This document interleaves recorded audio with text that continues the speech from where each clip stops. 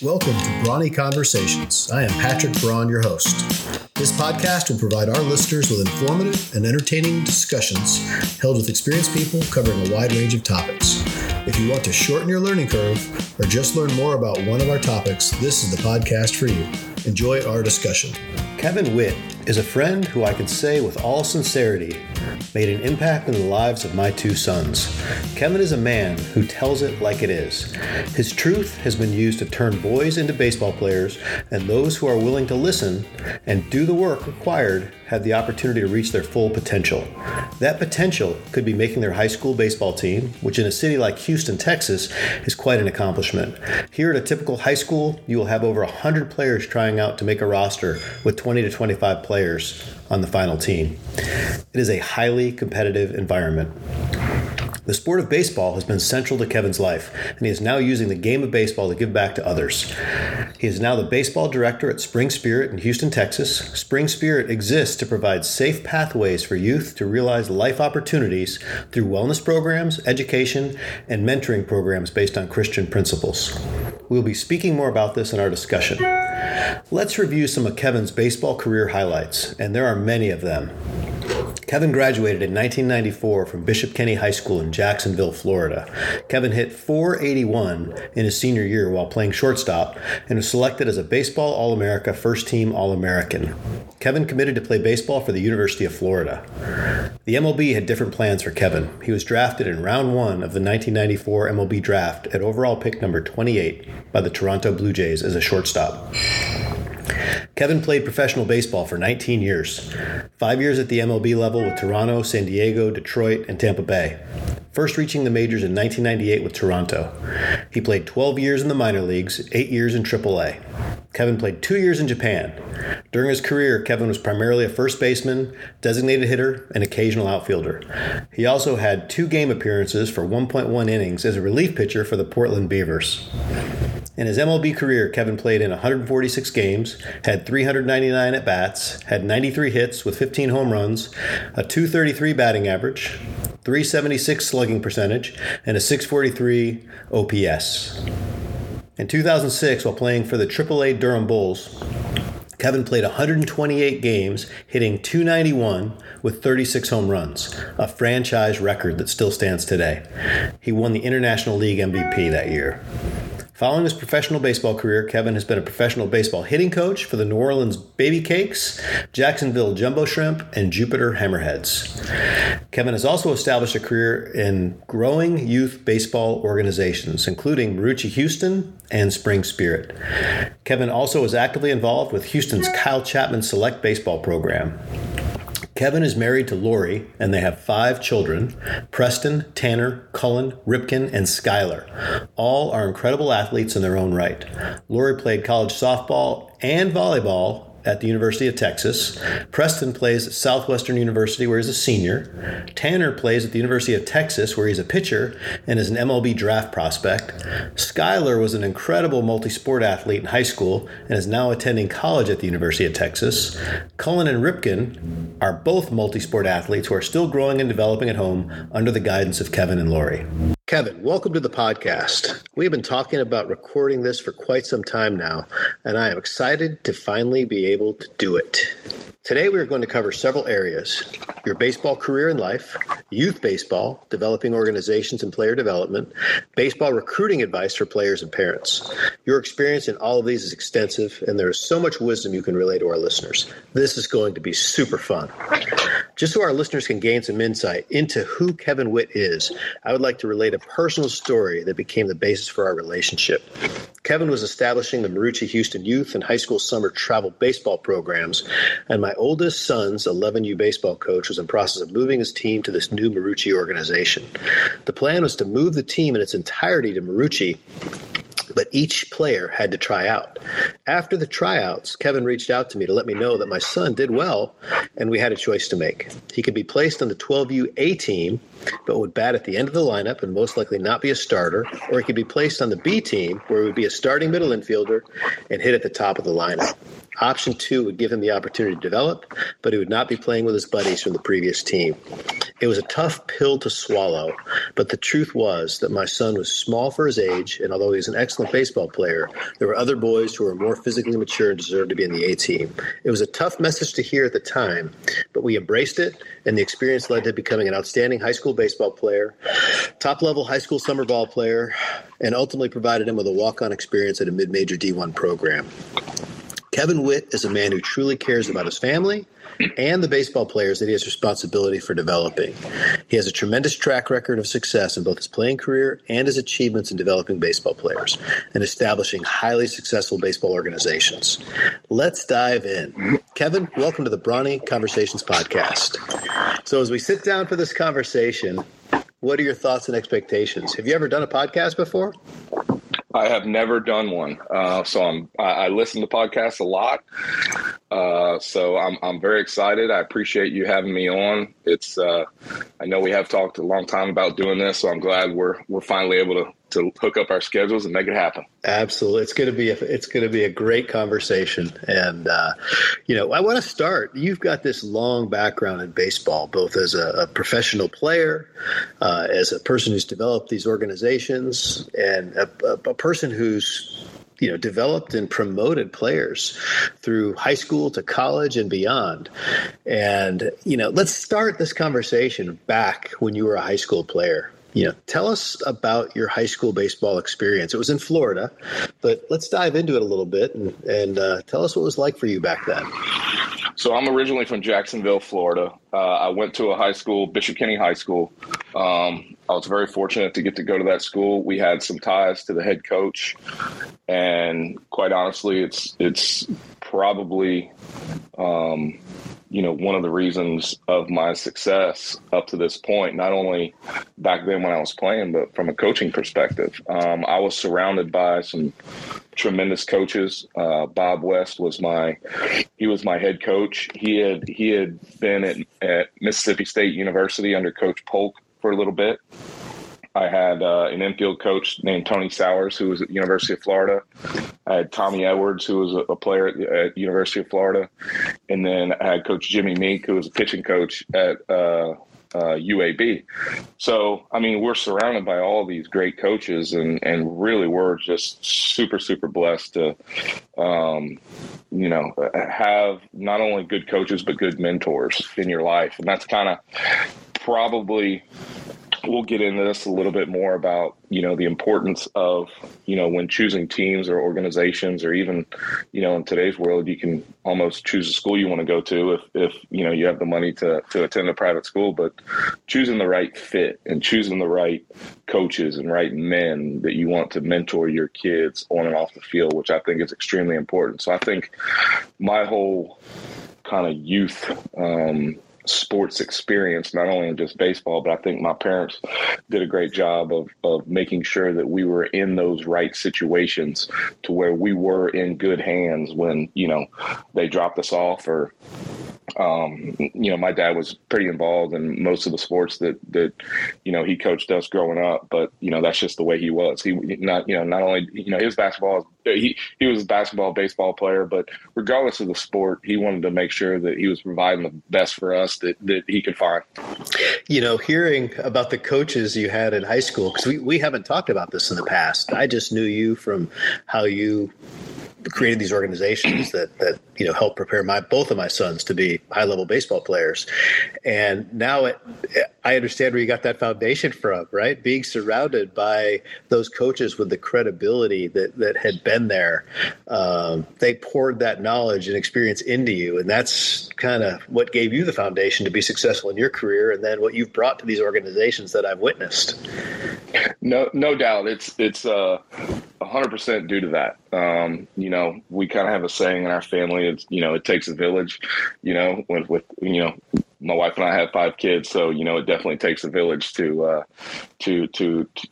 help on and off the field. And when it comes to family or team or any situation, but, it's you're only as good as you're only as good as the people you surround yourself with. So I kind of have that motto whenever I'm trying to build an organization. I don't have all the answers, and, I'm not the best out there, and I don't know it all. But, I want to surround myself with guys that I know that have the right intentions and ideas and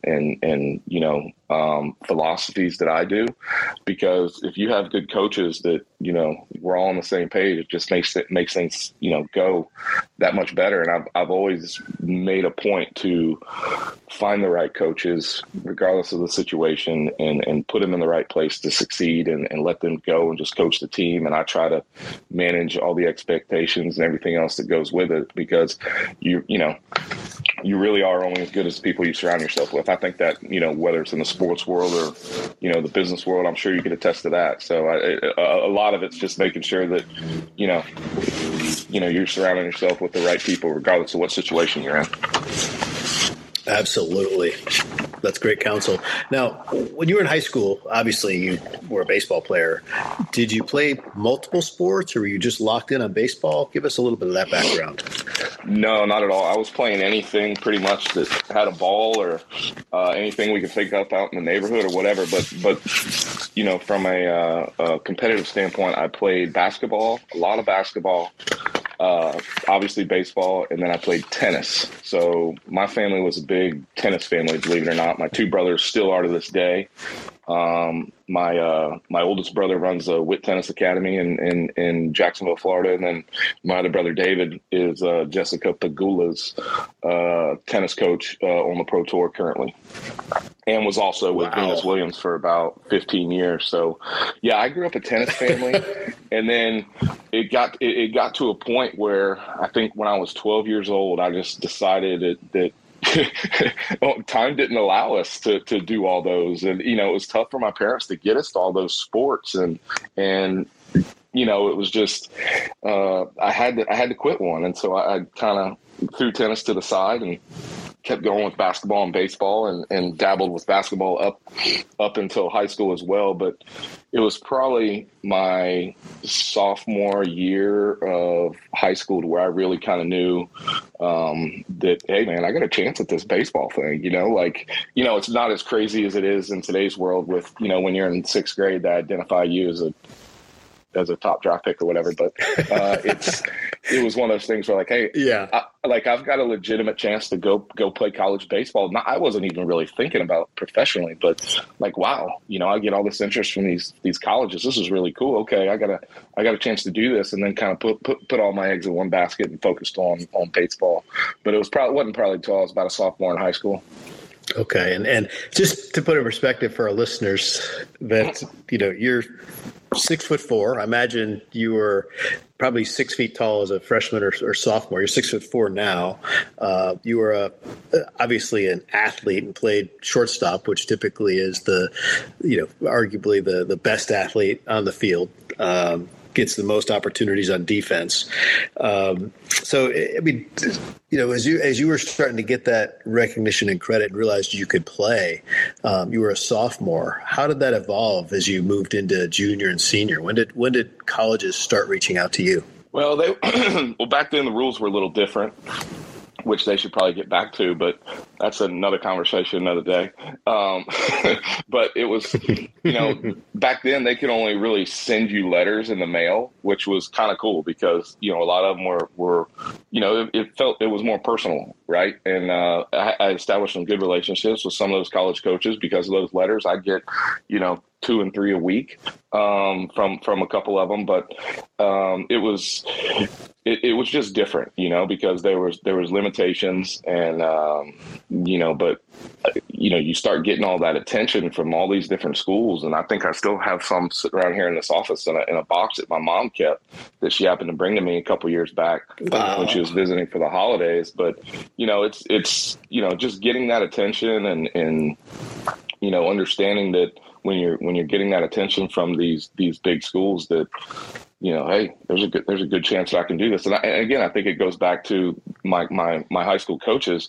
All of them came from Division I programs. And so they knew the ins and outs and how it works. And so starting back then, I was very blessed to have, that tutelage and experience and just how to handle it. And so that's, again, I'm very blessed to have been in that situation, even when I was in high school.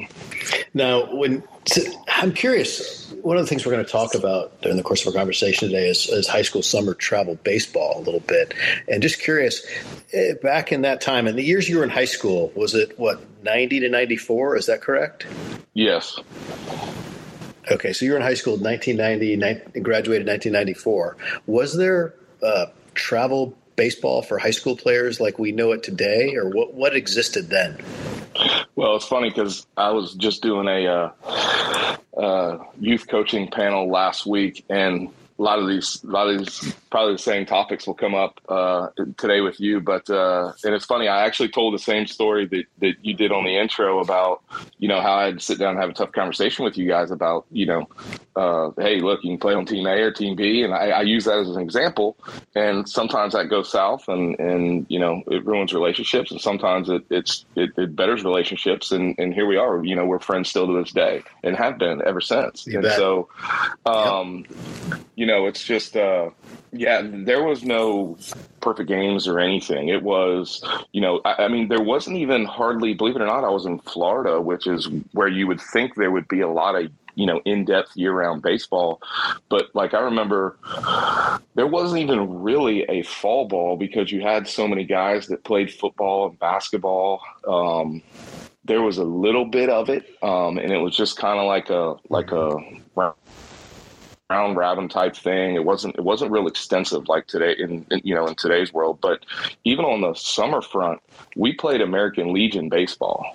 And I was the American Legion post 283 Warriors, Jacksonville Warriors, and it was made up of 5 different schools. And you didn't have a choice who you played with. If you wanted to play summer baseball, you had to go. If your high school was zoned for this post, you had to play for that post. There was no other options. It was American Legion. Wow. And so that's what I grew up playing. And we had some really, really good high schools that were zoned. We had the Bulls School, which is where Chipper Jones came from. They were basically our rival. And then we had 3 public schools that were in the running for the state championship every year. So it was like, hey, great. We're going to have a good team every year. And it was a great experience. It was the same guys almost every year. And I was on the team right away as a freshman, which was kind of unusual. But great relationships I made with them, the coach as well, Ben Stevens. But it's so different today as opposed to then. And I'm sure, it's become an industry. I'm sure we'll get into that a little bit more. Yeah. Oh, yeah. Yeah. Baseball's become an industry. Well, so in high school, your senior year at Bishop Kenny, you hit .481. And you were also recognized as a Baseball America's first team All-American. And that really, your senior year really put you on the radar nationally. And, you obviously were eligible for the draft in 1994. And we'll get into that a little bit. But talk to us a little bit about the college choices, right? You have the senior year, you're recognized nationally. You made some choices regarding college. Tell us about that process a little bit and how you made your decision. Yeah, so it was a really cool process. Obviously back then you had, you were limited on the official visits, the unofficial visits. I had narrowed down my schools to Mississippi State, Florida State, Miami, and LSU. So, even back then, it's those schools were great. They were powerhouses back then, and they still are to this day, pretty much. But I narrowed it down to those 5 schools based on just a lot of different things, a lot of talk. Again, having the coaches that can kind of point me in the right direction. A lot of things go into that, as a lot of things go into choosing a university. It's a lot. It's a lot, and I'm sure we'll get into that later on in this conversation. But we felt that at the time, Florida was the best option for us.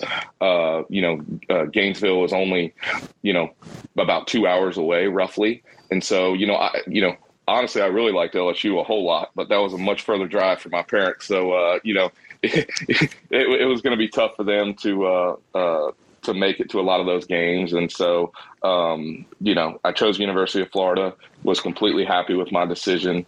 And, it allowed me to just kind of really focus on my senior year and just relax and, hey, that decision's behind me, and now let's just go out and play and have fun. And if the draft happens, it happens. But, I never really did, I don't think, feel like any pressure or anything. Like in today's game, kids are pressured into trying to make decisions in 8th and 9th grade, and it's sad and it's ridiculous, and it's unfortunate that even when you are educated or I've been in the game on the pro side, and I was a player, I was a coach, and been doing it on the youth side for 23 years, 25 years, something like that, and it's even when you're educated on it, it's still a difficult process. And so I feel bad for the parents that just aren't educated on, the process and how it works and what's available and the do's and don'ts. And so, I spend a lot of my time, I don't care who it is, just trying to talk to parents and educating them on that process, because it's such a tough process. And, I think the good thing is that myself and my family, we enjoyed it. And it wasn't a stressful thing. It shouldn't be a stressful thing. These schools and universities and coaches, they want you for a reason. Obviously they thought I was a pretty good baseball player. Hopefully they thought that, I've come from a good family and I'm a good kid, and they wanted me to represent their university. So, we were, man, I took a lot of pride in that. I was proud of the fact that there was a lot of interest out there, and just enjoyed the whole thing, man. I know it's tough to say that, but it should not be a stressful. It should not be a stressful thing to go through, process to go through. Well, and before we move on to the draft, I'd like to ask you just a couple questions as we close up your high school career. So, do you have a favorite memory from your high school baseball years? Oh, wow. I would say probably winning our district the one year. Again, like I said, the Bulls school was always one of our biggest rivals, and we beat them 3-2 in a close game, and I closed it out. I wasn't really a pitcher in high school, but every now and then I would come in, and I came in and closed out the game, and I remember that one the most, just because it took years for us to get to a point where we could really compete with them, right? And we won the game, go running off the field, and, we dogpiled. And that's everybody's dream as a baseball player, right? It's the dogpile at one point. Hopefully it's at a significant game and not just, your typical Friday game that you're dogpiling. But, it was a big milestone for us as a school. And then just, the embracing the hugs of, with my head coach and the other coaches, and just, everything that went into it, and the hard work, and just the years, and I say years and years, I think I was a sophomore at the time, but man, it was, I get goosebumps even talking about it right now. Just all the ups and downs you go through as a baseball player, as a program, that's family, and again, it gets back to, the minute I got, into high school, I was embraced by those coaches, and for a lot of good reasons. Yeah, I could play baseball, but man, some of the lessons I learned from those guys today, Coach West and those other guys, that's how I coach today, because that's how I was brought up, and then throughout my pro career, there's other coaches that helped me kind of mold me into the coach I am. But it's almost like a couple days doesn't go by where I'm out coaching on the field and it doesn't bring back a memory of either my dad, who was coaching me too in youth sports, or Coach West. And so, when you're taught a certain way, I guess, it just kind of carries on, and hope that, carried on to other generations. Yeah, that is so cool, and it's a theme that's come out in this podcast over the different guests, is that desire to give back. You had the success you had because people chose to invest in you and show you the right way. And it's really cool how you've made that decision to give back, and you've imprinted that same DNA and experience on others. And and it's a lot of times pass it forward. Yeah, a lot of times it's not like look, I wasn't a successful, I made it to the big leagues. I wasn't a successful big league player, but you know what I got to do? I got to be on teams with a lot of Hall of Fame players and a lot of people that know how to do it right. And, I know when to keep my eyes and ears open and my mouth shut, and, sit back and listen to these guys. That was the one good thing about, well, not one good thing, but a good thing about pro ball is, man, there's so much knowledge from those coaches, those old school coaches that, man, it just kind of really helped mold me into the coach that, I think I am today. And I don't have all the answers. I'm not, hopefully I don't come across as that guy, but all it is like, look, I'm just taking everything that I learned over the years and trying to pass it on to anybody that wants to listen or be a part of my program. And that's it. That's so good. I love it. All right. So now your senior year, you're having fun on the baseball field. You're winning. You're just having a very successful year. And now you start to realize that the MLB teams are watching you. And obviously you're eligible for the draft out of high school. What's the experience like once you started to realize these MLB teams were watching you? Did they come to the house? I mean, how did that work? Man, I'll tell you what, it was crazy. So all the area scouts started coming in that fall, and they would do the in-home visits. And so they would come in and basically sit down and talk with you and your parents. And they would, back then, well, they still make them do, I forget what kind of test it is, but, it's kind of like a personality test, right? What drives you, what doesn't. It asks you, 300 of the most bizarre questions, you would ever think of. And then they would just sit down and ask you some stuff, and everyone is the same. And, we did this with Tanner when Tanner was a senior as well. And it's just kind of funny going from me being the kid on the couch answering the questions to sitting there and watching your son getting asked those questions and going through it. And I think Tanner handled himself way better than I did back in the day. But, it's just... It was. Hey, by the way, Kevin, we should just do a quick aside to just mention Kevin has multiple sons. How many? You have 4 sons, right? And 1 daughter? 4 boys, 1 girl. Yep. 4 boys, 1 girl. Tanner is the second in line son, and he is a pitcher at the University of Texas currently, and is a top draft prospect. Was in the past and is again this year. So he's one to watch if you're even if you're not a University of Texas fan, which I really am not because I'm a Texas Aggie, but I've followed the Texas Longhorns because Tanner Witt and Dylan Campbell, and now the Duplantier sons, boys. Yep, they're both there now. Yep. All those guys. Yep, all those boys. My boys grew up and played baseball with, and so I'm following them and enjoying watching them. Although it pains me to watch Longhorn baseball. They've got some great guys, and it's a really great program. So, well, that's awesome. Please, sorry, I wanted to give that aside. Just people know about Tanner. So we went, the whole fall, and we're doing the interviews, and basically every club comes in and does this interview. It's part of, someone would just come in, it'd be the area scout, or some would be an area scout and a cross checker, or depending on, they're just whoever can come would come, right? No, usually no more than 2 guys. And fast forward to my season, and I remember walking out. We have a locker room out there at our field, little locker room, and I came walking out to go hit in the cages, and there's all these guys standing around, and I'm like, what in the world is going on? Like, what are we are they here to take measurements for something? Are we getting something built? Like, what are we doing here? Like, what's the mean? And they were scouts. And so that whole season, I would have on any given time, like every major league club would be almost represented, and they would be standing there just watching me hit in the cage. Every move I did, like it was, because, they leave you alone. They let you do your thing.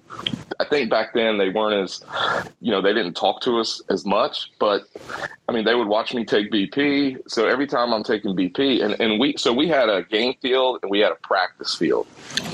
Now that's pretty nice. Now I say, don't everybody say, oh man, they got 2 practice fields. Well, we built the practice field. So we had a company come in, they lined everything off, all that good stuff. We dug up the grass, we dug up rocks. Some of them were huge rocks. So like we built that field and us players. Wow. And which is really cool because it's one of the coolest practice fields maybe in the country, because it's right across the St. Johns River, and when you're taking BP, in the background of the picture is the Jacksonville football stadium. So we're that close. Oh, that's neat. Wow. Yeah, only downside is the wind was always blowing out there, but I used to always try to hit them far enough to where they would go into the river, so my coaches used to get mad at me, but hey, not my fault. But anyways. But Kevin, that had to be so weird. So weird though. You're 17, 18 years old, and all these scouts are watching you, which is you're in a fishbowl. And like you said, today the scouts get to know the players a little more personally. I think it would be easier if they got to know you a little more personally, right? They were just sitting there watching you like you were a specimen or a sample. Totally. Right? On that practice field, we had a hitting turtle there, but I mean, they were close to where if, they could hear everything I was saying.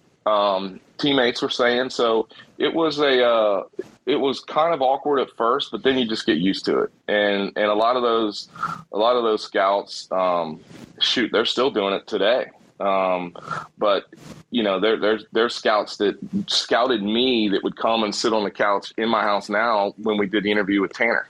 And that's how long some of these guys have been in the game doing it. But, I think it helped me a lot. Not that it was because here's how it would work. If we were playing a team that night that wasn't very good, and let's say I wasn't going to see any good pitching, they would come, watch me take BP, watch me take ground balls, and then they would leave and go, they got to make good use of their time, right? So they would leave and go and watch, another prospect in the area, because that night, they might walk 4 times, who knows? But, it wasn't about seeing me in a game. It was just kind of seeing me and how I go about my work and all that good stuff. So, again, it gets back to my coaches knowing the process and putting me in the right situation. We had very structured practices. Everything was run. I mean, I would say as close to a college program as you probably could. And I think the scouts and everything appreciated that. But there was always, there was an expression that when I got into pro ball, Jimmy Hoff, who was one of my coaching mentors, he's since passed away, but he used to always say when I first got drafted, like, hey, you never know who's watching. And I'm like, I'm looking around like we're on field 10 on some, at the Dunedin Engelbert Sports Complex. So I'm like, there ain't nobody around here, Jimmy. But you never know, because there's been times where that one person sitting in the stands, he might not look like anybody, but he is somebody. But again, you never know who's watching when you're on an athletic field. You never know who's watching or who knows who. Just like in in the business world, you never know who knows somebody. And I say that all the time, and I know I get the same look from the kids that I gave my coaches back in the day. So it's just funny how it all kind of comes full circle.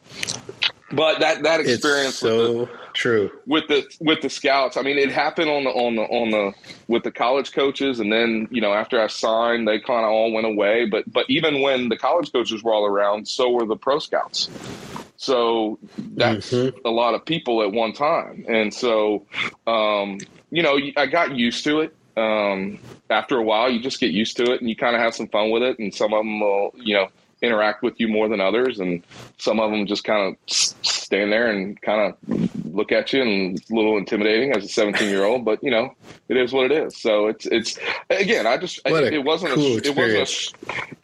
just tried not. I didn't want it to be a stressful deal. I had already committed to go to college, and I was just having fun with it, and so it was a great time for me back then. Man, well, so here we are now. It's 1994. The draft happens. The Toronto Blue Jays they select you in round number 1. So first round, pick number 28. How are you made aware that happened?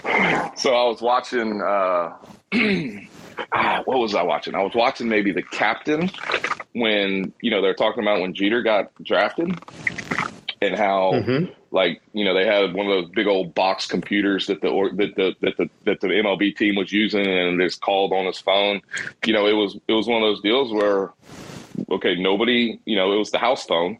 Nobody get on, no phone calls, no nothing, and you're going to get a call. It wasn't aired on TV. It wasn't.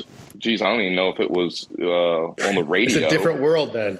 It's a different world, man. And so, hey, the draft starts at this time. Might want to keep your phone lines open. I don't even know if we had call waiting back then. So, you better stay off. And so I remember a couple times we got a call, and I forget who it was, and we just, I can't talk, got to stay off the phone, hang up. And so I remember got a call from Chris Buckley, our area scout, and he said that the Blue Jays were going to choose me, 28th pick overall.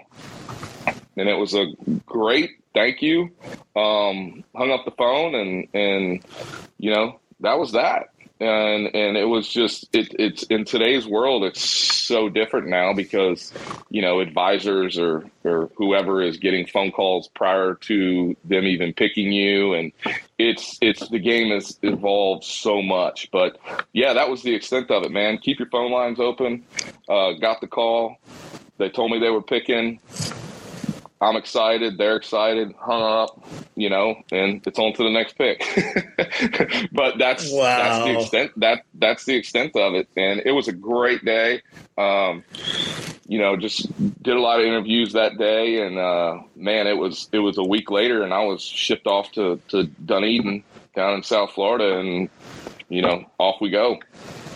Well, so how did you make that decision between University of Florida and accepting the draft offer? What was involved in that process, and how did you ultimately choose to go MLB? So we just we sat down. My parents and I, we sat down. Now we had kind of been through this before, this process a little bit, because my brother David was kind of like, he was a big time tennis player.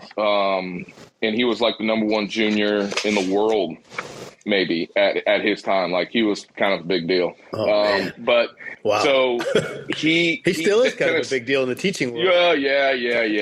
We don't need to say that. No, he is. He's doing really, really well for himself. But so, I mean, tennis doesn't have a draft, but he went through all this where, he had sponsors that were, the big thing is sponsors were throwing money at him and stuff like that. So if tennis had a draft, he would have been equivalent to like a number 1 overall pick. So my dad had already my parents had already kind of been through this process a little bit, but now it's baseball. And so, we sat down and said, okay, we got to have a plan. And we said, okay, if we get drafted in the first round, we'll go. And if it's second or beyond, we'll go to college. And I kind of just said that like casually, like, what about this? And everybody kind of looked at each other and was like, well, okay. Because back then, first round money was all kind of the same. It's not near what it is today. But if you weren't one of the top, 3 or 4 picks, everybody it was a real trickle down effect. There wasn't a whole lot of wiggle room back then as much as there is now. And so, it was just, but then when you go to the second round, there's, and every situation is a little different, right? There's some, but today it's completely different. And so we just said, okay, first round we'll go. And if it's anything after that, we'll go to the University of Florida. And so I was the last pick in the first round. So we said, all right, let's go. Man, that's quite an accomplishment to be selected in the first round. That speaks to what a player you were in high school, but also to the potential that that the pro scouts saw in you, which was pretty awesome. So you graduated high school. When did you leave for baseball? How soon after?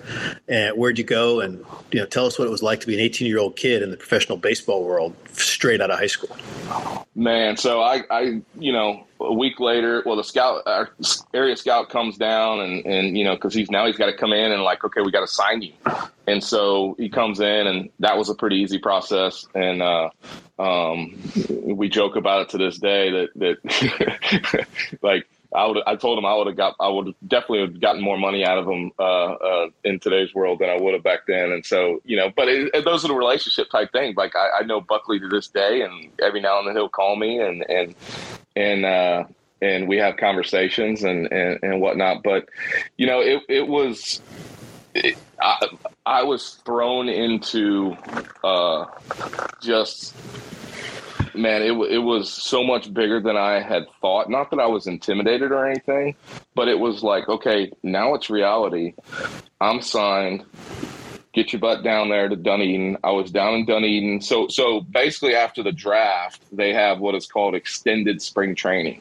So they have regular spring training, and then they lock in their rosters for the season, which is all the full season teams. And so back then they had two teams that were short season teams, which would happen after the draft, right? And so there's two more teams to be formed. Well, three. There was two short season teams. One was in St. Catharines, which was up in New York, and then there was one in Medicine Hat, Alberta, Canada, and then there was one that was right there in what they call the Gulf Coast League, which is right there at the spring training site. So guess which one they decided to send me to? The one that's Canada. Furthest away. Oh my goodness! So here I am. I've never even heard of Medicine Hat, Alberta, Canada. And so, I remember, I think, looking at a map, and, here's Jacksonville, Florida, way down here in the bottom right-hand side. And you got to go way up to the northwest part of the map. And that's where Medicine Hat, Alberta, Saskatchewan is.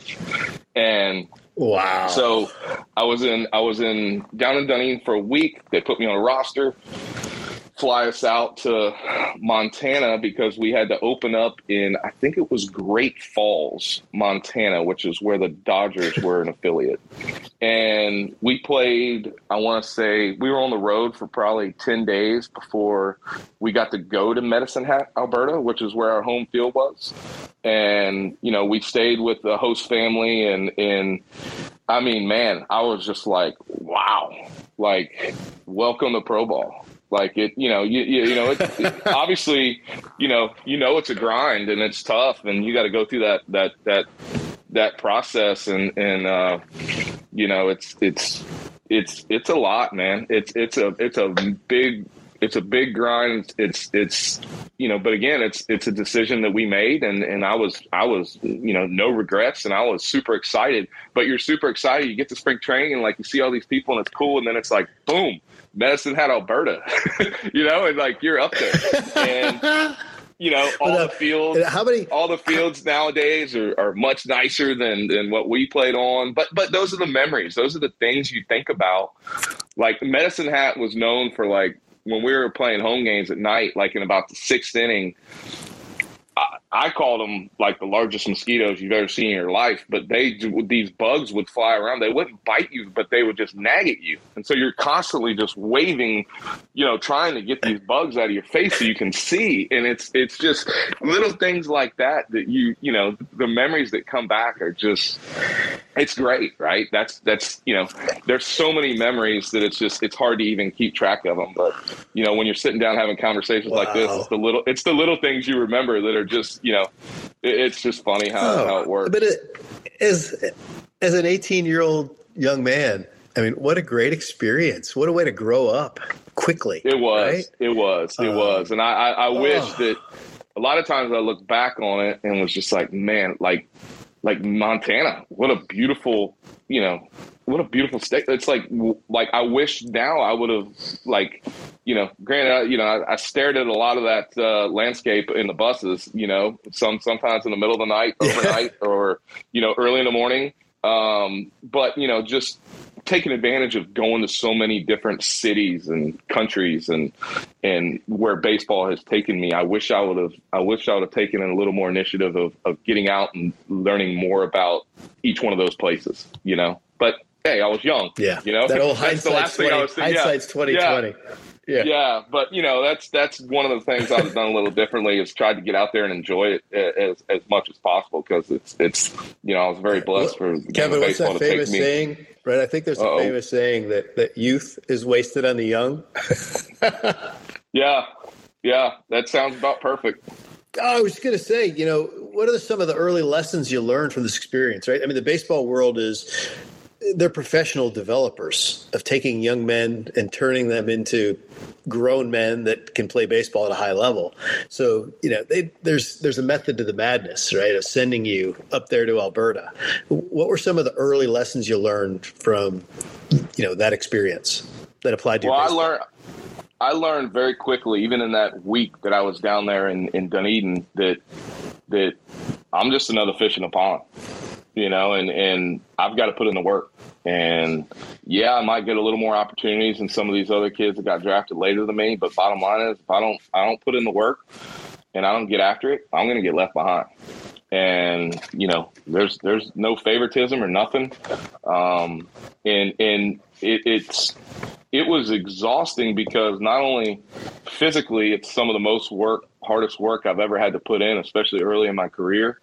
But you're trying to impress every one of those coaches and your teammates out there, because, you know, here I am, this first round pick, and I want to prove to everybody that I'm worthy of that first round pick. And so, you know, you're just, everything you do, you're trying to impress. And I think that it's and sometimes it's to the point of exhaustion, right? To where just, you know, 80% of the game is mental. And, you know, it's just going out there and just trying to compete, trying to impress, you know, and just having all those pressures. I think I did put a lot of pressure on myself of being a first round pick and whatnot. But, you know, again, it's, you know, it gets back to those coaches and the work ethic that they try to instill in you. And it's like, hey man, we're paying you, like you said, they're professional developers, and they really are. Like, these guys are experts. And back then it was all the old school guys, right, that have never had anything handed to them, you know, like, you know, just the rough and tough guys. And, you know, and so today's approach is a little different when they, you know, when there's a lot of good things about today's game, and then there's a lot of bad things about it too. But I think in today's game, they find ways. It's not that they don't work hard, but I think there's some time where they might work a little smarter. But you know, it's a grind. It's a big time grind. I think you have to learn how to take care of your body. You have to learn how to, you know, take care of yourself. In a lot of different aspects, you know, on the field, off the field. There's a lot of growing up. I was on my own, you know, at 18, you know, sent off to Medicine Hat, Alberta. So and it wasn't like they had anybody keeping tabs on us all the time. I mean, I had the freedom to basically do whatever I want. You know, there was no Life 360 back then. Yeah. like we have in other avenues to track your kids and whatnot. But, you know, there was so much growing up I had to do. And, you know, obviously now that I look back on it, there was a lot of things I would have done differently. But it was, you know, again, the game has come so far in the stuff that's, you know, available to players and just the technology and all of it. You know, there's things I would have done different, and there's things I wouldn't have done different. No, I was just going to say, you know, you've led me right into my next question I want to ask you, is that if you could revisit that decision of college versus pro baseball, based on what you know now, would you have done anything differently, or would you make the same choice again? Well, you know, looking back on it, I was very happy with our decision. We had a plan and we stuck to it, right, as a family. And I was completely happy with that decision. You know, I still got to the big leagues, I think, by the time I was man, don't quote me on this, but I want to say it was 1999. Maybe I don't even know where that puts me age-wise. That's terrible. I should know that. But, everything is different. It's a gamble. Who's to say that if I did go to college, I even ended up getting drafted? If I'd have stayed healthy and all that stuff. Yeah, you're probably about 20. Yes. By the way, you're probably about 22 or 23 in 99. That makes sense. Okay. Yeah. So I want to say I made my debut it might have been 98, at the end of 98. See, I should know this stuff. Yeah. First reaching the majors in 1998. See, I'm referencing your research. Thank you, Patrick. Thank you, Patrick. Yep. 98 Toronto. Yep. There we go. So, I would not have, the life I have today. I wouldn't have met my wife, wouldn't have the kids, so you look at stuff like that and they're like, no, man, I wouldn't have changed a thing. But, and hey, by the way, Kevin, I'm just going to interject. Your wife, Lori, is probably the best athlete in the family. Sure. She's the real reason why all the kids are tremendous athletes, right? Let's just 100%. She played 100%. softball at University of Texas, and she is a rock star. And softball and volleyball. Kevin's wings. Yeah, yes. Unbelievable athletic family, and got to give her all the credit in the world. 100%. Thank you for mentioning that, Patrick. No, she really is. No doubt. And she has the same competitive desire and everything that I do. So yeah, we're a very competitive family, and all of them, all the kids are athletes and everything. And so yes, they do get a lot of stuff from my wife. So yeah, I think that looking back on it from a development standpoint, because when I got drafted, I was a 6'4" shortstop. There wasn't a lot of those, right? Today's game, there tends to be a little more. I can move for my size. My thing was, he's going to get bigger. He's going to end up going to the corners, first or third, possibly the outfield. And so it was always a running joke. I'm like, okay, please move me off short, because, I loved when Derek Jeter says, and the captain, like how he made like so many errors his first year. So did I. It's like, and I had the same thoughts he did. It was like, man, what are y'all thinking keeping me over here? I mean, like I'm playing kickball out there. Like it's embarrassing. But they wanted me to be able to play. They wanted me to be able to play shortstop as long as I could. So my first 3 years of pro ball, I played shortstop, and then I moved to third and first my AA season, and that's when I really took off. To be honest with you, playing shortstop is such a taxing position, So, for these guys to do it at the elite levels that they do, it's amazing on a day in and day out basis over the course of a long season. I don't think people, understand the tax it puts on your body and mentally and physically to be able to do that. And so I was like, oh my gosh, thank you so much. About time y'all, made up your mind. But they had a plan all along. Obviously, I just wasn't really fully aware of it. And, and I was looking forward to, okay, what's the next step? So moved to first and third and stayed at first and third and a little bit of the outfield my whole career because I was a left-handed power hitter. Hey, he's going to be a left-handed power hitter. And so, had a great year that year. So, if I'd have gone to the University of Florida, I think that transition from short to third might have been a little quicker. And so by the time I graduated from the University of Florida, I might have already been that, left-handed, third base power hitting prospect that they wanted. But, no regrets. I mean, I think it made me a better fielder playing those first 3 years in pro ball at shortstop because, hey, what if I go out there and prove to them that I could do it, But I saw you develop a tremendous number of first basemen at Marucci in your youth and high school. And I want to know if you picked this up in the major leagues, but I remember at one point in time, you having some of the first basemen who are having trouble keep in front of the ball, put catcher's gear on, and you proceeded to send fungo at a very high rate of speed at them. And they learned very quickly how to stay in front of the ball. And then obviously it developed into no catcher's gear and they became really good first basemen. Where'd that come from? Did that come from your experience in the pros? But yeah, I don't remember the catcher's gear part, but I completely remember hitting rifling fungos at them because, that's kind of how I learned, and granted, I was a shortstop that now is playing third and first. So, it was the fielding aspect of it was a little easier for me.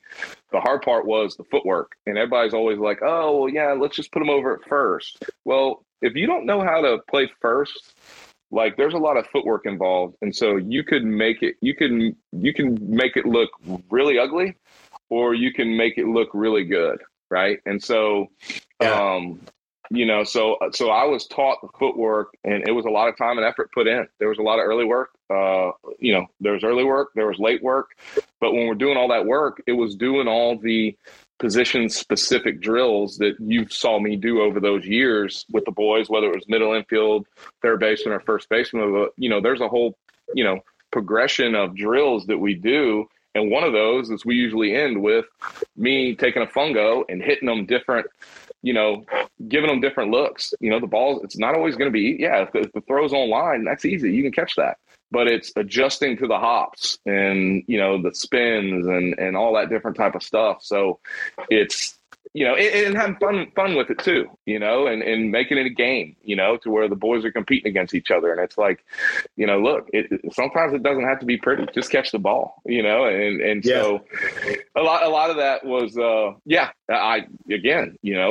100%. It's if I am coaching it, if I'm doing a drill with somebody, it's probably because I've done it before or watched somebody else do it. Because even in pro ball, when I was still playing towards the end of my career or as a coach, man, I was paying attention and getting ideas on drills that you can do, when it comes time for me and running my programs. Let's talk about a little bit, just to give our listeners some perspective. You played in the MLB for 5 years, 98, 99, you were Toronto, 2001 with San Diego, 2003 with Detroit, and 2006 with Tampa Bay. And before that, and in between those years, you were in various stages of the minors. And at the minors, at the pinnacle in AAA, I'm sure everybody's heard of the Durham Bulls. One of the made famous in a movie, Bull Durham, was actually about that team, the Durham Bulls. And you actually hold a record with the Durham Bulls, and from 2006, where you hit 36 home runs, which is the franchise record. So also won the International League MVP that year. So that's kind of a highlight of your professional career and in the U.S. And I wanted to ask you at this point, how would you describe the differences between minor league baseball and actual major league baseball? The two are obviously very intimately related, but there are key differences. How would you describe those differences? Well, I think there's one word that sums it up, and it's consistency. Big leaguers are big leaguers because they can repeat everything they do. It's the hardest thing, I think, was coming up through the minor leagues is just being consistent with everything you do.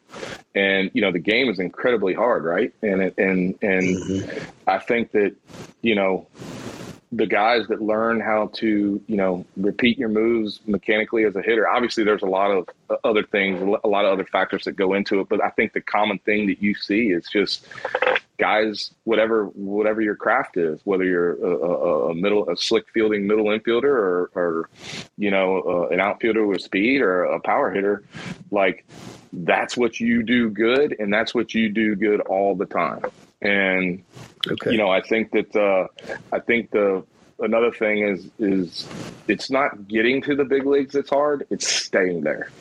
And a lot of people might chuckle at that expression, but that's the expression that we would use is, obviously getting to the big leagues is very hard, but it's like once you're there, now staying there is the hard part. Because you got guys fighting for your job. If you go out there and you don't perform, it's, hey, next guy up, who can help us right now? And so I think that, it's the consistency aspect of it is just, I don't think people understand like how good big league players are and how consistent they are with everything they do. I mean, it's amazing to see. It's amazing to witness. You know, I really got to appreciate it even more when I was a coach.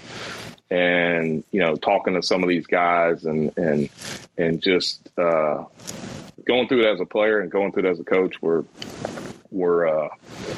two, you know, just completely different things. But I used to joke around and say that, you know, because I did, like you mentioned, I was in the minor leagues. You know, I got to AAA when I was pretty young, you know, maybe even 21, 22, and basically stayed in AAA, you know, throughout the rest of my career. And so I always said, you know, if you want to keep your big league team healthy, just sign me and send me to AAA. Because, you know, I was always that kind of insurance policy.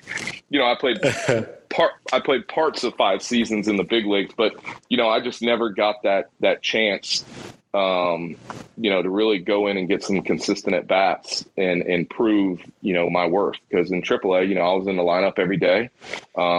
You know, I think that after my first year in AAA, I don't think I ever hit any less than maybe 22 or 23 home runs in a season. I hit 36 another year with the Memphis Redbirds. I think I hold their franchise record with maybe 106 RBIs driven in. But, you know, I was always that guy to where I was playing first, third, maybe a little bit of outfield. And you know, it just, you know, you're one injury, one phone call away from the big leagues, but it just seemed like, you know, those injuries never came when that was always just a running joke. And there was a ton of guys like that in their career that were just like me. But, you know, hey, you just got to keep going out there and grinding. You know, it's funny because I never realized this until it came out in like, I don't know if it was Baseball America or what, but I think I'm number 6 all time minor league home run on the list. I think I'm number 6 with close to maybe a lot of home runs. Yeah, right. You know, and so I think I want to say it was somewhere, you know, 280-ish somewhere, but I never realized that. You know, and a lot of those guys on that list, you know, above me, I played against when I was coming up. But, you know, it was one of those things where like, hey, okay, if I'm in AAA, I'm going to go out there and I'm going to perform and wait for my chance. If that chance doesn't come, you know, it doesn't come. And was it frustrating? Yeah. But at the same time, it's you know, I was in the minor leagues and I had to earn it. And, you know, it's, you know, big league teams are out there trying to win games. And if I wasn't a fit for them at that time, if they didn't feel I could help that team win, then, you know, so be it. But, it didn't change how I went about my work ethic when I was in the minor leagues, because again, you never know who's watching. There could be another team, you know, that sees interest and might have a need for you, or it might be a team in Japan like that ended up happening for me there towards the end of my career. But it didn't change, you know, how I went about, you know, my business. You know, I had a family to provide for, and I went out there and did whatever I can to provide for them, and just, you know, tried to play the game to the best of my ability. And you did it really, really well. You did it really, really well. I mean, to make it where you did and to have the success you did, it was incredible and a blessing, right? And what an amazing life. And just really, really cool. You know, as you look back, is there a specific minor league story from your early days in pro ball that stands out to you? Oh, wow. There's a lot of them. Man, you know, there's so many of them, but I think it's when I got older, just, you know, being able to have my kids out on the field. It's unfortunate now because my kids, like, they're like, Preston remembers some of it, but the other ones, they didn't get to experience it, you know? And so I wish that, you know, the kids were a little older so they could have really experienced me. You know, there'll be times where, like, you know, they'll come up with, you know, they'll say somebody's name or whatever. I go, yeah, you met him. And they're like, what? I go, yeah. I go, you know, you met him, and tell them kind of a story about when and where. And they're like, oh, no way. Like, what the heck? But, it's just they're too young to remember stuff, right? And so I wish. And for reference, everybody, Preston is Kevin's oldest son. He's a senior at Southwestern University. He's a baseball player there and has had a great college career at Southwestern and is playing in his final season right now. Yeah, it's funny. I think it might have been Preston actually, because I think we were talking about Ken Griffey Jr. one time, and so I was in spring training with the Reds, and Preston used to always kind of walk around with one of them big gigantic plastic wiffle ball bats, right? And he used to just smoke balls left and right, and he would just always carry this bat with him. So in spring training, there's a lot of waiting around for families, unfortunately. And so they'd be kind of hanging out outside the clubhouse, and Ken Griffey Jr. would always make the comment like, golly, like that boy can swing it. Like, and he'd be like, oh, there's little Witt. And Preston was crazy. just like, Preston was like, oh my gosh, like that's so cool. And just little things like that. Like, I wish that, like Kevin Cash is, who's the manager of the Rays right now. He's a really good friend of ours. We played together in Durham, and we basically stayed in apartments right next to each other. We were roommates on the road, and he taught Preston how to swim. And it's the running joke that Preston might not be a fan of the water these days, because Kevin used to walk out to the pool at the apartments and just throw him in the water and be like, swim to the side. And so, it was just, it's the little things like that, I just wish the kids could have been a little bit older to get to experience that. But, that there's no regrets whatsoever of anything. And it's just the times where I had my family with me were the most enjoyable, and, just wish that they could experience even some more of that I got to. Oh yeah, that is awesome. That is so cool. All right, so this is for the question for the aspiring baseball players out there that would love to get to the highest levels, and you advance through the minor leagues very consistently from rookie ball to AAA. Each year you move to the next level, and these are between 94 and 98. Very, very consistent progress. You never got stuck. What was the key to your consistent promotion from rookie to AAA in that very short time span? Well, I think, back then it was a little different than in today's game, because back then it was very rare for you to get pulled from, get promoted. Now you can get demoted, but getting promoted mid-season or as fast as they do it in today's game is very rare. They wanted you to play a whole season for the most part to get that success, right? I think for me, It was, my goal was always just to make sure I advance one level, just one level. And again, back then that was pretty normal. Especially for a young position player, that was pretty normal. Now, if you're a pitcher, things are a little bit different. You can make a jump. But I think when I moved to first and third, I could always hit. Right. My thing was I could always hit. Mm-hmm. The power's going to come. He's going to get stronger, that type of stuff.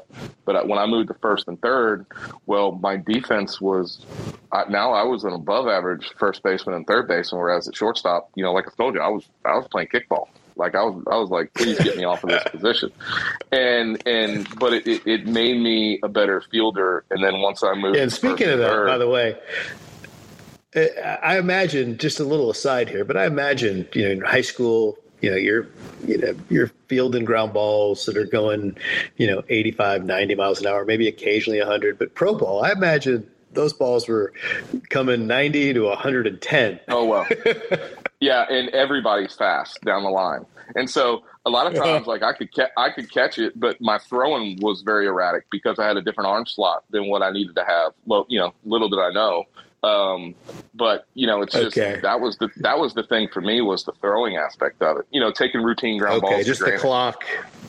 Yeah, that internal clock quick. And yeah, I mean, the game does. That's a good point. The game speeds up. From high school to college to pro, and it's a big speed up. But I think for me, I had a goal every year just to go up another level. And then, I had some goals from a number standpoint, that I wanted to do. And, kind of, pretty much hit those, once I got a little older. Again, early in my career, I kind of struck out a lot when I was younger.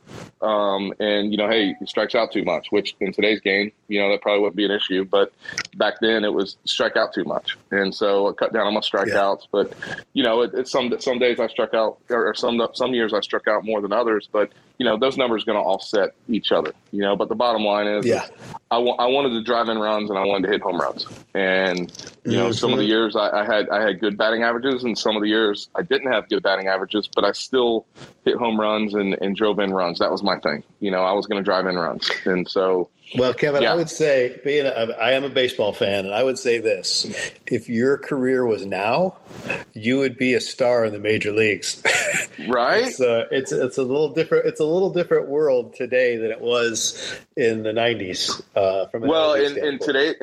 In today's game, the focus is so much on quality of contact. Right? How often are you impacting the baseball, and how hard are you impacting that baseball? And when I did hit the ball, I hit it with, a little something behind it. And so, it's a good you were point. ripping the cover off it. Yeah. And let's be honest, I wouldn't have made it to the big leagues if I couldn't hit. It's always kind of like, well, if you can hit, they'll find a position for you. And so, but you can't just be, horrible. Defensively. It's funny because in the 90s, MLB players were, batting average was important, and it was important in fact where kind of like if you weren't hitting 300, you really weren't very good, right, at the major league level. Right. It was something that was really up there, and if you were below 250, that was a problem. In today's world, I mean, if you're hitting 250 in the MLB, you're a superstar. Yeah, it's just changed so much because the value of home runs. And they factor in so many other things now that, like, I know when I was with the Marlins, like, we didn't even evaluate players off their batting average. It was a number that was, accumulated over a whole bunch of different variables, which, partly I agree with, because, are you having quality at bats? Is your quality of contact high? Or are you unlucky? Are you hitting the ball hard and just not having anything to show for it? And so there was a lot of factors. Yeah. As a player, it would have been much higher average today, right? It would have been much higher today. Totally. At least it sounds good. At least we could tell myself that now.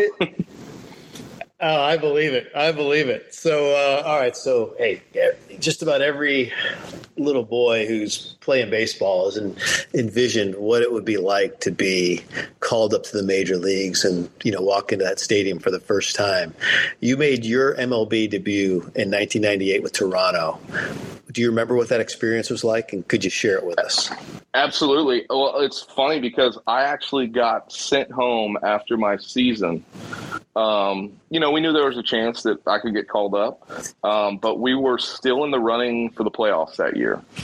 And I remember I got sent home, came home, and I forget how somebody told me, or like my dad came in and told me, like, hey, so-and-so is trying to get a hold of you. Again, I don't even know if I had a cell phone back then, but they were like, hey, and granted, I had been home for maybe a day or two, and they called and said, hey, you need to get to Cleveland. You're getting called up. And I'm like, and I got called up with Roy Halladay at the same, he and I kind of came up together, but he got called up as well. And he was driving home to Colorado, and luckily he was not too far from Cleveland, so just turned his car around and went there. Well, I had flown home because I shipped my car home. And so I just got on a plane and went to Cleveland. I remember I got to Cleveland. It was raining out, so we didn't get to take BP on the field or nothing. I barely got to hit I got there late, right? And so roll in, getting situated. I remember we go out for, like, I didn't even step foot out of the dugout. Like that's like, because I wasn't in the starting lineup, obviously. So the game starts, the game's on the line. And I remember, you start to get an idea when you might pinch hit, right? And so late in the game, I forget who I pinch hit for, but I come in the game with a runner on first, and we were down by 1. And I want to say it was the 9th inning. And I was facing man, I'm going to butcher his first name, but I want to say his last name was Beck. Big, grizzly looking dude, had a good changeup, right? And I knew he had a good changeup. So go up there to hit, get my at bat. And I just remember, I'll never forget this, is the first pitch he threw me was a changeup. And all I remember thinking was, these lights are amazing, because I could see every stitch on that ball almost. Like that's all I remember was like, it's like daytime out here. This is fantastic. Like, these lights are so bright, just little things like that come in your mind. And so go through the at bat, had a really good at bat with them, and ended up flying out to dead center field. Kenny Lofton jumped up and caught a ball at the wall. And I don't think that it would have gone. I don't think it would have gone out, but I think it might have hit the top of the fence. That would have given us a 1-run lead. But I mean, that was the first time. Like, I didn't get to step on the field that day, and so, but it was such a cool experience, and for to have an at bat in that situation where the team is still, has a chance to make the playoffs. And back then, Cleveland was unbelievable. That they were like, but it was just a cool experience because, a lot of the guys on the team, the Sean Greens and Alex Gonzalez's and those guys, I knew them, and so they were all very, supportive and give me the scouting report on the guy that, going in, and just so, it was a really cool experience, and it'd have been much cooler if Kenny wouldn't caught the ball or it had gone over the fence, but, it still nonetheless was a tremendous experience. And again, it's the little things that come back to you, like, oh my gosh, these lights are amazing. Because back then in the minor leagues, lighting was terrible, right? Unless you got to the big leagues. Yeah. But now, now every high school field pretty much has beautiful lights. But that was my, that's cool. That was my first at bat. Yeah. That is awesome. All right. So you had your time in the show. What were the best parts of being in the MLB?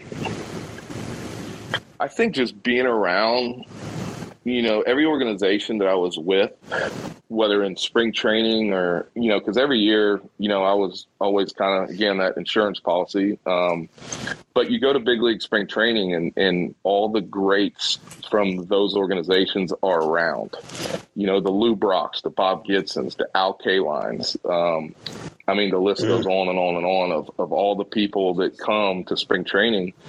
And I think just sitting around in clubhouses and talking to just being able to, not even, sometimes it's just sitting there and listening, and they're talking, and just being around all those guys, being around all the players, the Tony Gwynns, the Ricky Hendersons, just being around all these different guys, and just seeing how they go about their business day in and day out, and, be professional, and just how they handle themselves in every situation. And I think that was the cool part. Those were some of the, I guess, the locker room conversations you say you can have, after your game, sitting around and talking about the game. That's where, I learned the most as a player, is after the game, sitting around and just talking with the guys about the game.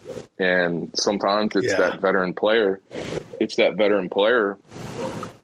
Just kind of sitting there and, hey, this is what you need to look for in that situation, or this is why this won't happen there, or just whatever. And just revisiting the whole game and kind of going through it and things that could have been different.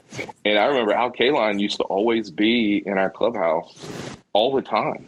And I got to have conversations with Al Kaline, right? Like, Willie Horton, he was there too. Another Tiger great. And Alan, Alan Trammell, was our manager. Kirk Gibson. I used to think Kirk Gibson was back in the day, you see his highlights and his hair's flopping around. You're like, this guy's crazy. Like, this guy's nuts. And then he was my coach when I was with the Tigers, and I was like, oh yeah, he's nuts. He's nuts about baseball. I mean, he was intense.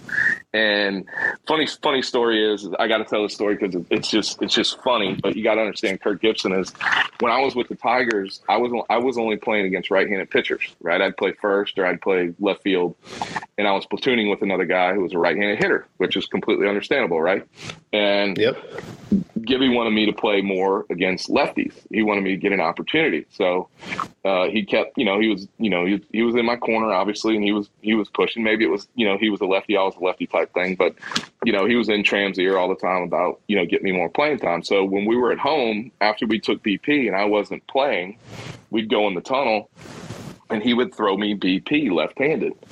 And then it kind of developed into, okay, we're going to do it bats. So I'm like, all right, let's do it. So I'll never forget, we're in there, and again, it's about just different situations, and then we'd go through these at bats, and he would explain situations with, whether it's a starter or reliever or closer or whatever type of left-hander. But Gibby would get to where it'd be 0-2, and he hit me in the head, I want to say at least 5 different times, because it'd be 0-2. And he'd hit me, and again, he's not throwing from very far back, and he's not throwing very hard, but still, I remember he hit me the one time, and he just kind of looked at me like, get the hell off my plate. It's 0-2. Like, don't be hanging out over the plate. And then the second time he did it, I remember Gibby or Trammell was standing right behind the net, just kind of watching, and he hit me in the head again, like kind of glanced off my head, right? But it was 0-2, and he was big on two-strike approach. He called it full emergency, and he would start screaming it from the dugout, whenever you had an 0-2 count. And so we're in there, and I remember he hit me, and both Gibby and I are like, we're dying laughing. And Trammell was kind of looking at me and him like, what is wrong with you guys? Like at least put on a helmet. Like I didn't put a helmet on, right? Last thing I thought I'd get hit in the head here. So, Trammell made me wear the helmet for now on whenever I was going to do that. But it's just, Gibby was just, that's an intense dude. He's a competitor. He's a fighter, man, and just super passionate about baseball. And so I learned a lot about him as well. But, until, there's a lot of guys like that throughout the course of your career that like, man, I can't stand playing against this guy. Like, he's so annoying. Like, everything he does, it's that guy, right? And then you play on the same team as him, and you're like, man, this guy's a gamer. Like, I love having him on my team. Well, Kevin,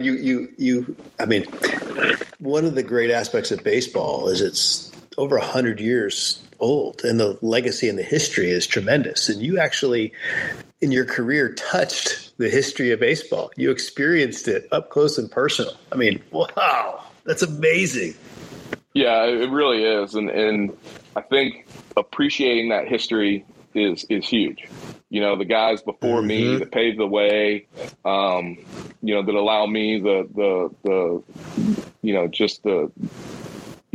fruits of that labor, just being able to get to the big leagues and all the little things that basically they fought for and provided for us, that generation, and handing that down. The Players Union for MLB is tremendous. It always has been. It always has a great reputation because we do a really good job of staying united and fighting for what we want, and most of the time getting what we want. And so, there's a lot of really, really good, smart guys behind that. They do a really good job of keeping everybody informed on decisions and what's happening and what's transpiring. And again, it's about, sticking together, as a players union, and we provide a very good product on the field, and I was very, very blessed to play. Not only in the, I was able to play in the big leagues, but man, in the minor leagues, there were some tremendous places. Durham Bulls, couldn't ask for a better, place to play. That place was just absolutely amazing. Everybody from the ownership to the GMs to the grounds crew guys to the ladies working in the pro shop. Everybody there. It was such a tremendous experience. There's a lot of memories like that where you play in these little minor league cities and with these organizations and a lot of times these small town cities, it's man, that's all they look forward to. is baseball season, because it's such a big ordeal and it provides a lot of jobs for a lot of people in the area and stuff like that. And it's a community thing. And so just being able to experience, like I said, that type of thing, no matter what city or country it takes me to, is just been a blessing. Well, and speaking of countries, now later in your career, you played a couple of years in Japan. You played for the Yokohama Bay Sharks as well as the Tohoku Rakuten Golden Eagles. And very curious about what living in Japan and playing baseball there, how it differs from U.S. And more specifically, there's a movie called Mr. Baseball that starred Tom Selleck. And I'm really curious if that's a realistic depiction of baseball in Japan. Please provide us some insights. Let us know what that was like. Absolutely. It was the Yokohama Bay Stars, not the Sharks. So I don't want any of my Japanese Bay Stars, got it. Friends out there to be throwing any shade to us. But two absolutely wonderful experiences I've ever had in my life. It didn't work out for me both times. I kind of hurt my knee in spring training when I was with Yokohama, my first go at it. And then the next time it was fighting for time, for another veteran guy who actually ended up, I think, maybe winning the home run title that year. So each situation was tough. I was able to go over there and provide for my family that, Japan always typically pays well. But, I went over there and made the best of it. It wasn't working out for me. I wasn't getting the best opportunities on the baseball field, but I had an absolute blast going over there and spending time. Just imagine, you think going from Jacksonville, Florida to Saskatchewan is a tough adjustment. Here I am getting sent to Japan, and I had an interpreter, when we were around for the most part. But then once I hurt my knee and I got sent down to kind of their farm team to kind of rehab my knee and everything, I didn't have an interpreter. And so I had, there was a young kid, Tanaka, who his only English he knew was because he was a DJ. And so he knew English from American music. And so that's how we communicated, and ended up being really good friends with him. And the Japanese culture, I tell people all the time, if you like to travel or don't like to travel or whatever, you're looking for a place to go to Japan. It will be the most wonderful experience you've ever done. The culture over there is so different. Everything is so clean. The people are different. They're so helpful. It was an incredible experience. I had my wife and kids over there with me for the most part. Just a safe environment, and everybody. So no matter whether you work at McDonald's, you're a lawyer or a doctor or whatever, everybody there takes so much pride in what they do. And at that time, whatever job they're doing, they feel like that's the best thing in the world. And it's an amazing culture to witness. And I had an absolute blast doing it. And, and again, looking back on it, those were times where I would just go out and walk around and just experience things. And it's great place to people watch, by the way. Just tremendous. I have not everybody there,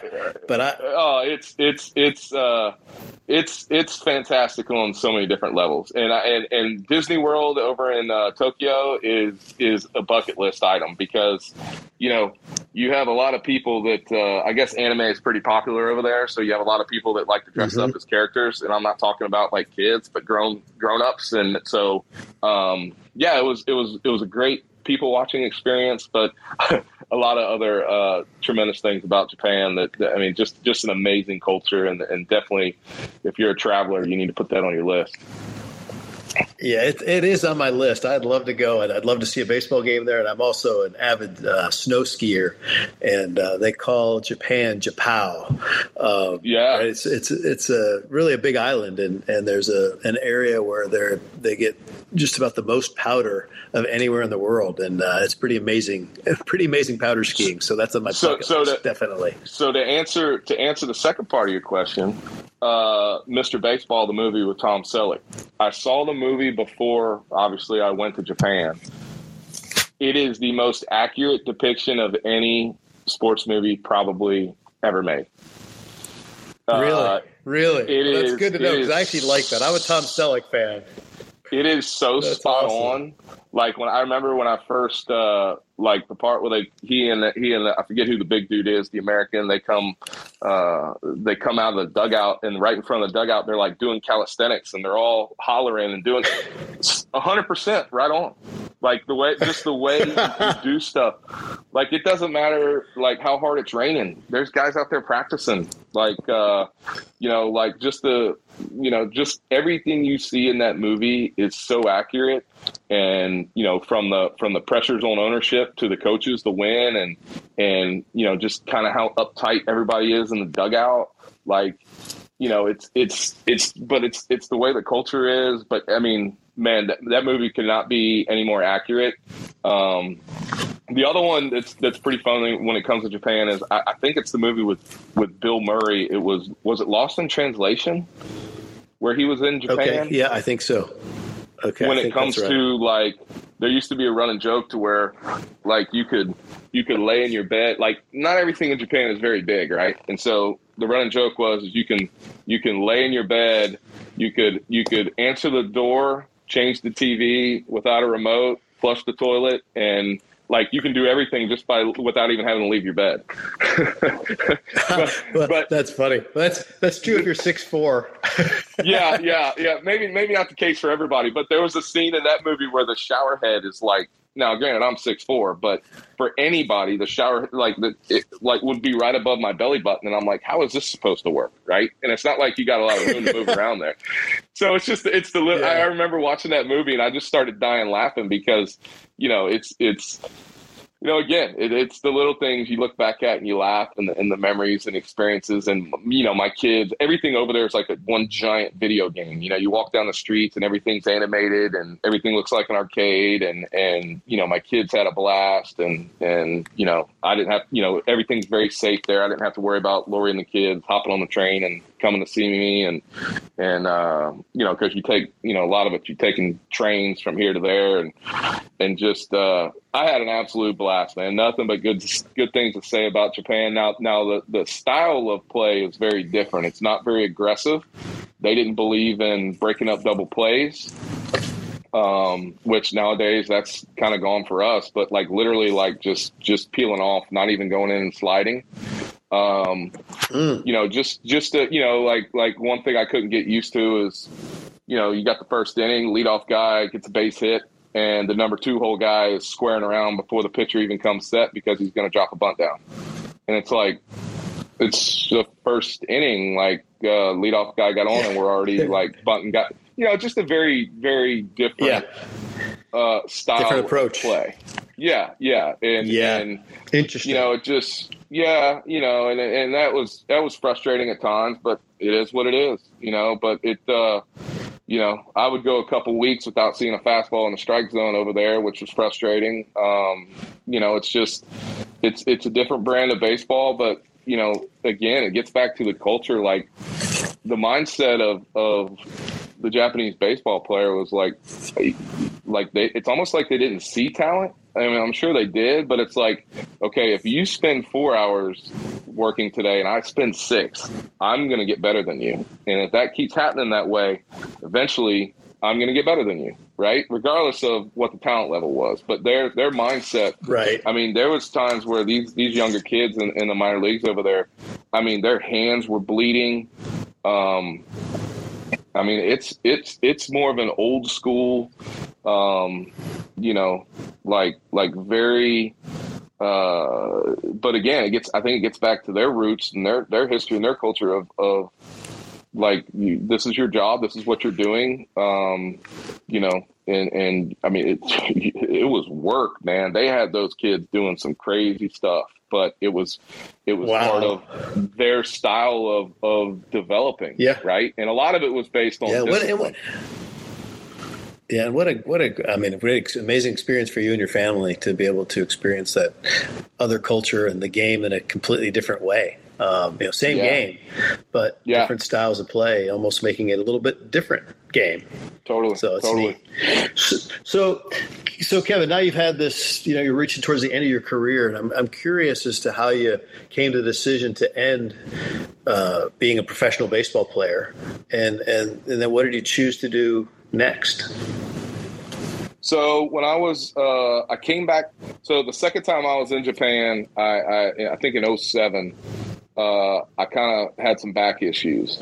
And, I was very blessed throughout my whole career to not really have any issues. I take a lot of pride in almost not ever being on the DL, actually being put on the DL. I had a little, day off here and there, but I was never, ever hurt, never had any major injuries, nothing like that.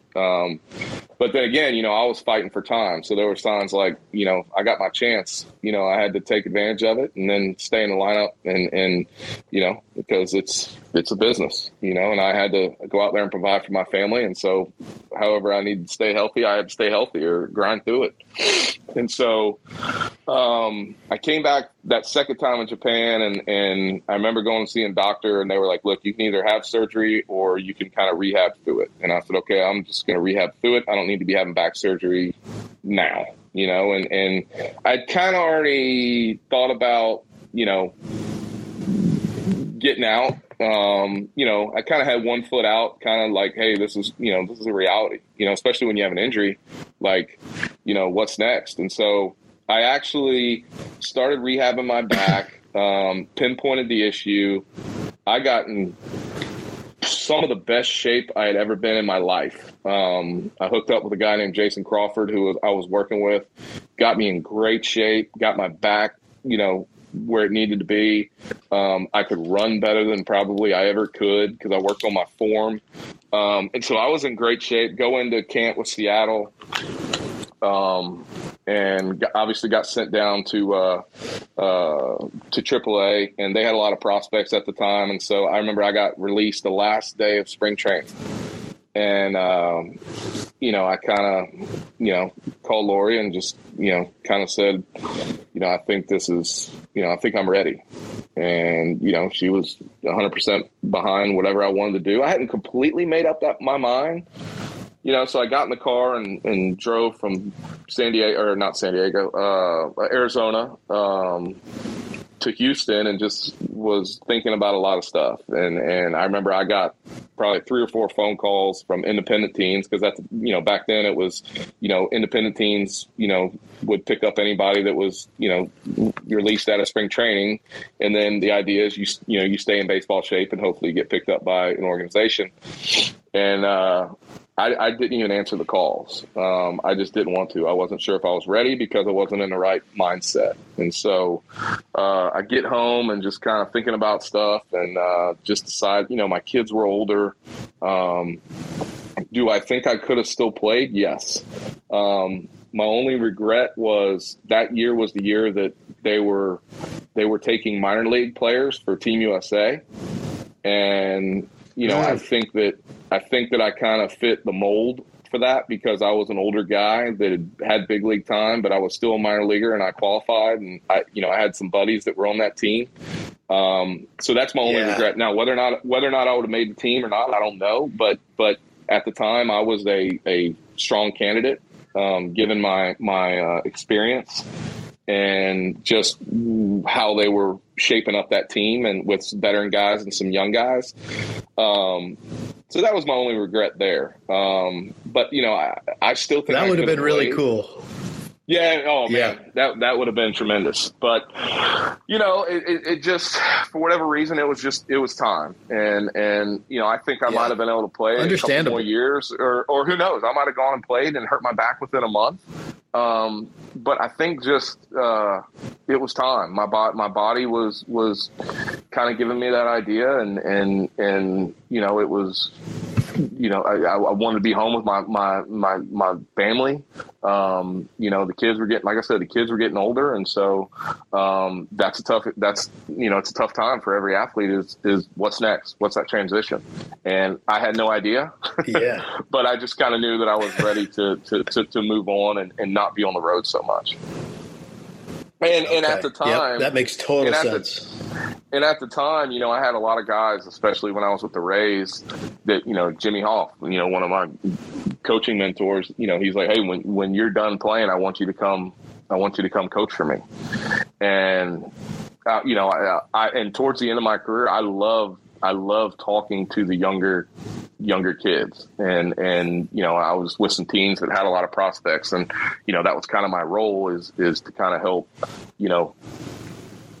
help those younger prospects out the best way you can. But it kind of came natural to me because that's what the guys before me did for me. Right. And so it only comes natural. It came natural. Just that, that's what you're supposed to do, pass it on to the next generation. So, I would have loved to have gotten into coaching right away. But again, I was not ready to stay on the road and be gone that much. I needed to step back and just kind of take a break from all that. And so that was, So I, 08, last day of spring training in 08 with Seattle Mariners was my last day on a field as a player. Wow. Well, it was a amazing career with some real highs that I know, many players who played professionally would have loved to have been able to accomplish what you did in the time you did, right? There's others who accomplished more, and there's many, many more who accomplished less. So, hats off to you for the career you had and the stories, and thank you for sharing them with us today. And absolutely, just an amazing career, and that gave you all the experience and knowledge that you've been able to take into this next phase of your career as a professional. And I'd like to start diving into that now. And really, we're talking about your involvement in youth baseball, developing organizations, and your approach to player development, because that's kind of the second half of your career, what it's all about. And it's relevant. Your professional career is relevant because without all that experience and the people you're exposed to and the great coaches and mentors you had, you would not be the coach and developer of players that you are today. And quite frankly, I mean, you're not only developing baseball players, but you're developing men. And it's super exciting to see. So I'd like to get into that a little bit. And first off, let's talk about you're developing youth organizations. You developed a couple from the ground up, right? Marucci Baseball, you opened that in Houston, and now you're with Spring Spirit, and doing amazing things with that program from a baseball perspective. So, you've been doing this for over 10 years now. So how did you become interested in this field, and how did you get started? Well, I think it was just, again, towards the end of my career as a player, I knew that I wanted to coach. How to get involved? Obviously, when I was home, I was involved with my boys' teams, but I wasn't able to be there year round. And so, my passion for baseball and teaching the game and helping kids was always there. It's just, okay, where is that going to lead me, right? What plan does God have in store for me? And so, it takes a lot of time and just. I was doing little things here and there, helped my father-in-law out with Houston Kyle Chapman program and giving some lessons. But nothing really was, and I was a big part of my boys' select teams at the time that technically I wasn't in charge of. But I think so a buddy of mine, Joe Lawrence, who I came up with in the Toronto Blue Jay system, he co-founded Marucci Sports. At the time, they were just a Marucci bat company. And he knew that I was in Houston and my kids were heavily involved in the youth baseball platform. And so he called me and he said, I got a question for you. He said, have you ever heard of Baseball USA? And I was like, yeah, I spend basically all my weekends there. And it's, 12 minutes down the street. And he said, okay, that's a good first answer. And he said, well, he goes, I'm part of a group that's looking to take it over. And you're the guy that we want to help run it. And so one thing led to the next. And, it was a process of taking it over. But yeah, I started, I was the first guy they brought on and kind of director of player development and baseball operations. And so, that's where you and I met and was able to meet your family and started the whole Marucci Bulls program, which is now, I don't even know what they call it, Marucci Elite Texas, maybe. That concludes part 1 with Kevin Witt on his professional baseball playing career. Part 2 will focus in on Kevin's development of youth baseball organizations and player development. You have been listening to the Brawny Conversations podcast. Thank you for choosing to spend time with us today, and please subscribe to the podcast to receive our latest episodes and give us a follow on social media. New episodes are now in production, and we can't wait to share them with you. Pursue your passions and help others along the way. Have a great day, and thank you for listening.